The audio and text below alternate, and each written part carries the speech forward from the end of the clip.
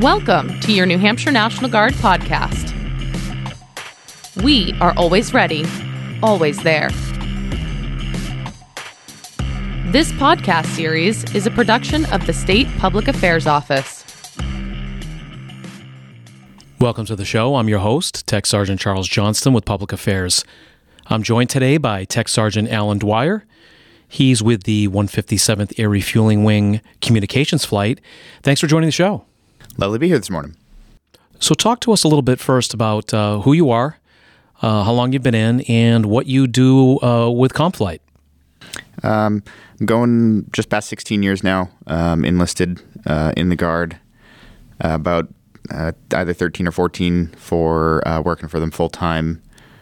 It's been an evolution of what I do specifically in ComFlight. Started out at your help desk level, helping out people directly, and then slowly sliding to the back shop where I keep things running. And ideally, you never see what I do because you only see me if things break. I've been a New Hampshire resident all my life. I really love that I get to support my state in what I do, but also get to be helpful and learn and have a lot of opportunities as well. I'm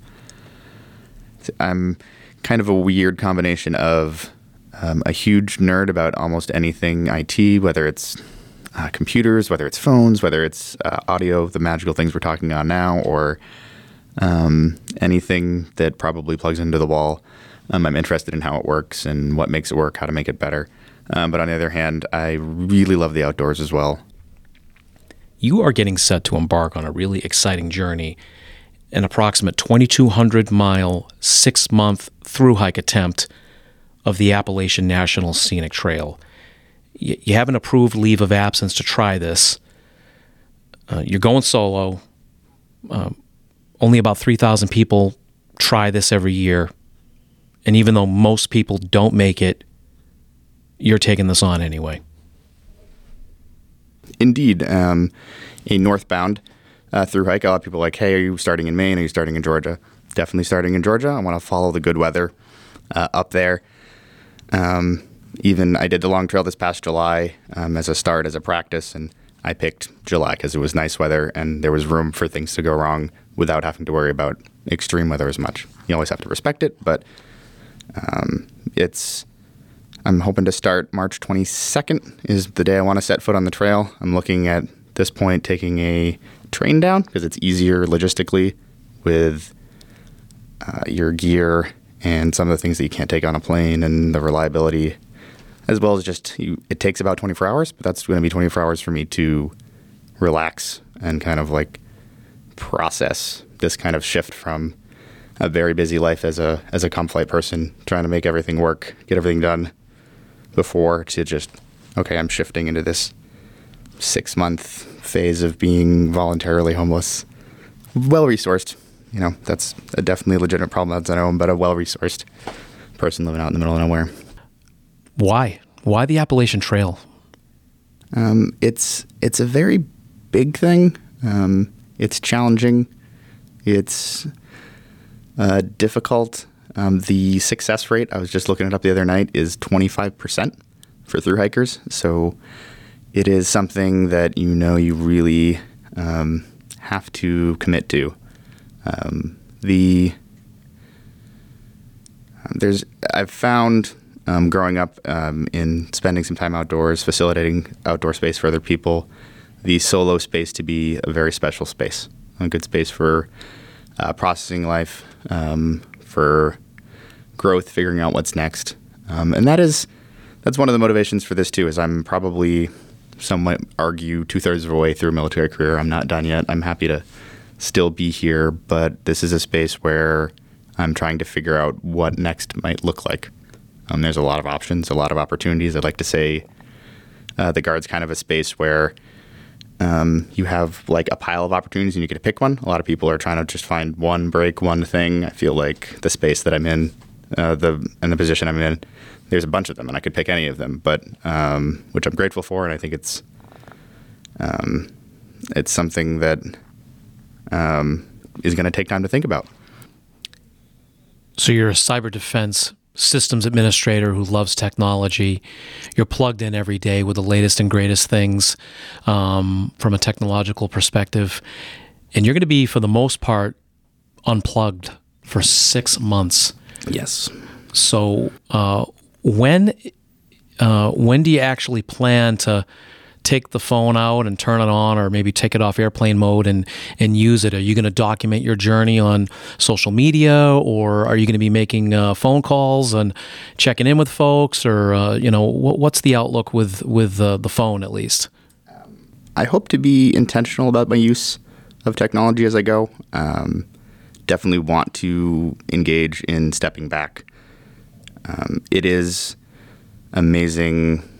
I mean, for all of us, if any of us stop and evaluate how much time we actually spend in front of these things, you're like, wow, I could be doing a lot of other things, or is this a healthy amount of time I'm spending? So that separation I'm looking forward to. But I also want to be able to share the experience with a lot of people in my world. I definitely will be sharing some things on social media, as well as I'm an IT guy, so I have my own domain, I have my own website, so I'm hoping to blog post once a week is my goal. Some pictures, a little description of what's going on. And it's got multiple reasons why I want to do that. One, I found when I did the long trail, I posted a lot of stuff to Instagram and Facebook, and because it's the same company, you put it one place, it goes out, it was easy. But there's a number of people in the world that choose to not partake in it for reasonable reasons, and just I ended up excluding a number of people from being able to keep up with my adventures because I was just using that one thing. The nice thing about putting it through my own website is that anyone can access it. You don't need an account. You can just go there. So it's been a bit of a learning curve for me to try to figure out WordPress and how to make my own website, how to make it work. Very quickly, you do this sort of thing like, oh, I see why we pay people to do this, or why someone would pay someone to do this, because it's a lot of work and it takes time and effort and practice and failing. And the learning part is really fun too. It's given me a space to learn those things and have a little more appreciation for what people do in that space. But the hope is to also have a good account of my adventure. Also, depending on the organization. So, for example, when I did the long trail, to get recognized officially by the GMC for your thru hike, you do have to submit a detailed account as well.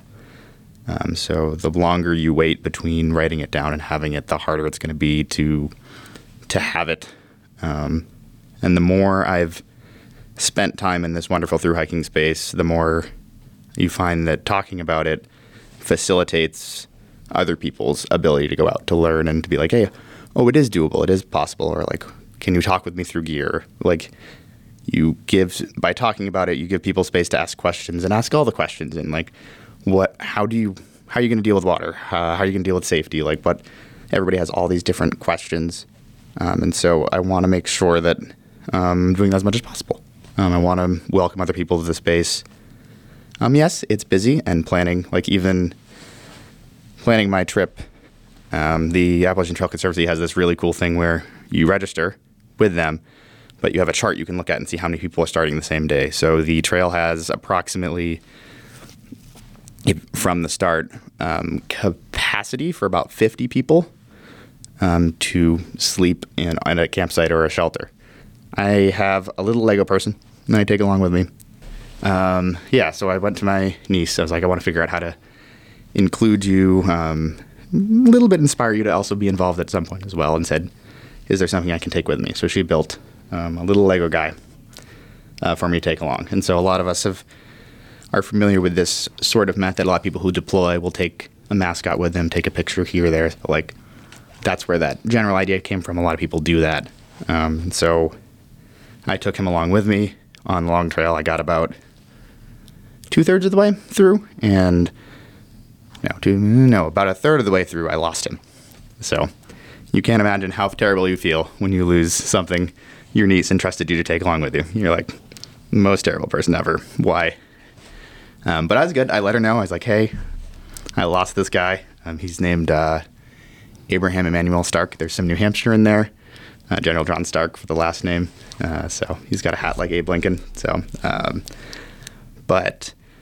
first off, I lose this guy. And I'm like, oh no, this is terrible.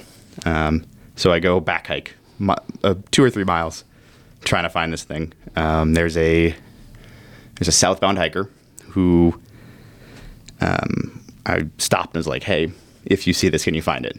After the fact, you realize how insane you sound. Like, I'm a grown adult talking to some other person hiking, being like, hey, have you seen my Lego man? And they're like, I'm sure she thought I was nuts. She was super kind, super good about it, and was like, yeah, sure. And of course, I saw her a second time coming back, and was like, what? For sure, if you see anything, let me know. Here's my info. I ran into one other person after I lost it, who was the caretaker of the shelter I stayed the night before. I let her know, and then I wrote a little note in the next logbook at the next shelter being like, hey, if you see this thing, let me know. And so I pressed on, and I was like, oh, well, that's a bummer. A day and a half later, that caretaker had found my Lego guy and ended up bringing him a few towns down and dropping him back off to me.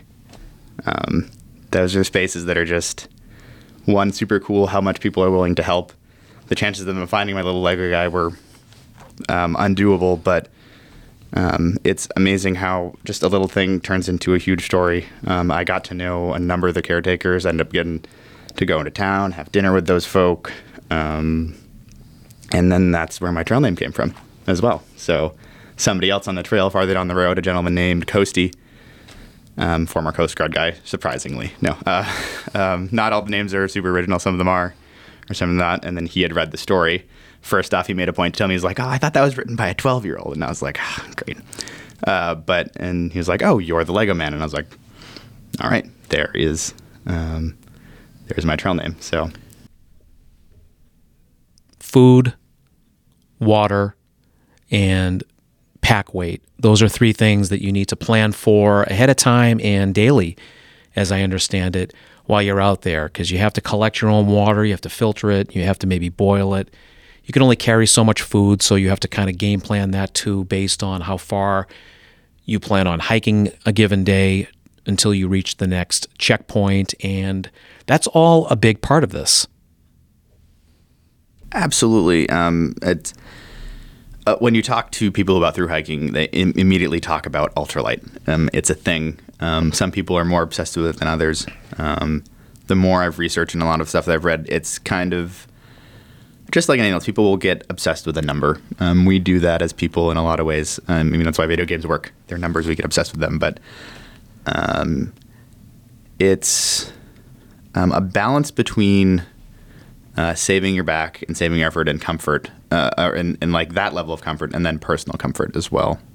Everybody, even your ultralight people, if you talk to them, they have 1 or 2 items that we would deem luxury items, the things that you have to make yourself comfortable.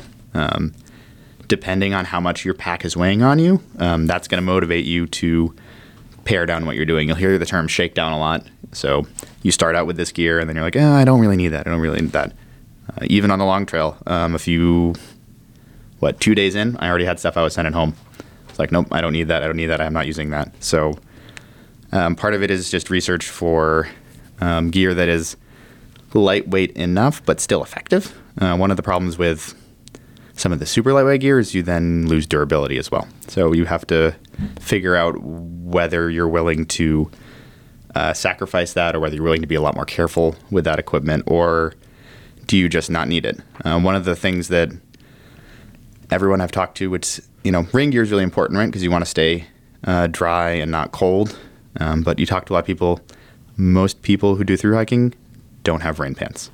Because if you're wearing rain pants, you're either going to be soaked from the sweat on the inside, or you're going to be soaked from not having rain pants. So like, okay, this isn't doing me much good. It's not worth carrying. And so you a lot of your gear choices become very pragmatic very quickly. And some of it you just can't really learn till you get out there and do it, and then you realize whether you value it or not. Different places do require different gear too. So like, I'm going to start with a lot more warmer gear because it is Georgia, but it's still March and it's still cold. And so I will start with a heavier ground mat that's insulated, that will do its job. But once I start getting up to, halfway or getting into the summer, I'm going to have people send me a lighter one, and I'll swap it out because I won't need as much insulation. The other big thing that I think can't be said enough if we're talking about doing anything outdoors is the key phrase that people say is cotton kills. No cotton. You want synthetic materials. You want things that can dry and things that aren't going to make you more cold. Food is it's such a simple need, but it's amazing how important it is. I was listening to the account of the lady who got the fastest known time for a self-supported hike on the Long Trail this past year, and she said one of the reasons her first attempts failed was she didn't eat enough. The amount of calories you consume is just crazy. It's a wonderful space because you can eat whatever you want all the time. Obviously you're not going to be eating Skittles all day, but yeah, you can snack on some candy. It's fine because you're just going to burn all of it. And that's going to be a concern for me to make sure I'm eating enough. So in my 28-day hike of the Long Trail, I lost 22 pounds. If you're not intentional about getting enough calories and getting enough nutrition, it will get to you. Like you're running your body machine hard, and it needs to be able to have the fuel to rest and recharge. And that's the other key piece there of the adventure too, is taking time to rest. It's very easy to, you said 2,200 miles, right? That's what we got. And that's what I need to do. So that averages out to about 13 miles a day. But it's a lot of people get off the trail because of injury, because they don't stop and take that break. You've got a website. Yes. Like you've told us that you've managed and you've put together, and you're going to be tracking your progress, hopefully at least once a week with photos and log entries. What's the address? It's nkryptr.us, and I'll do that one more time for you. nkryptr.us. I haven't been able to get it to come up on government computers yet. I'm not big and important enough to get through their proxies, but I guarantee it'll work at home. You can make it for your friends and family and whatnot to actually track your progress through this website. Correct. If you guys swing by Pease or you reach out to some of the people that work with me, there's a little password so you can actually see me hour by hour what my progress is each day. And what's your email address? My email address that I'll be watching for this stuff is very similar to that. So it's nkryptr@nkryptr.org. I think if people get on the website and they're tracking you, I suspect some of your friends might razz you a little bit if there's too many of those 0 days. Absolutely. I encourage people to heckle me, actually, because we all need motivation one way or another. Firearm or bear spray? What's your go-to? Because I have a clearance to maintain and it's a felony to have a firearm in some states, it is bear spray. Bear spray. So hopefully you don't need it. Good luck out there. If you're loud, they don't bother you for the most of the time anyways. You just don't give them food. Is it get big or play dead? Which is it with the black bears? It is try to walk away, and then you can't run. Then it's get big. So you can't run, you can't climb trees. I had one, I'm pretty sure, plodding along beside me for probably a good mile 2 years ago and didn't bother me. So we'll try to keep that record up. Good luck. Thank you. Thanks for listening to your New Hampshire National Guard podcast.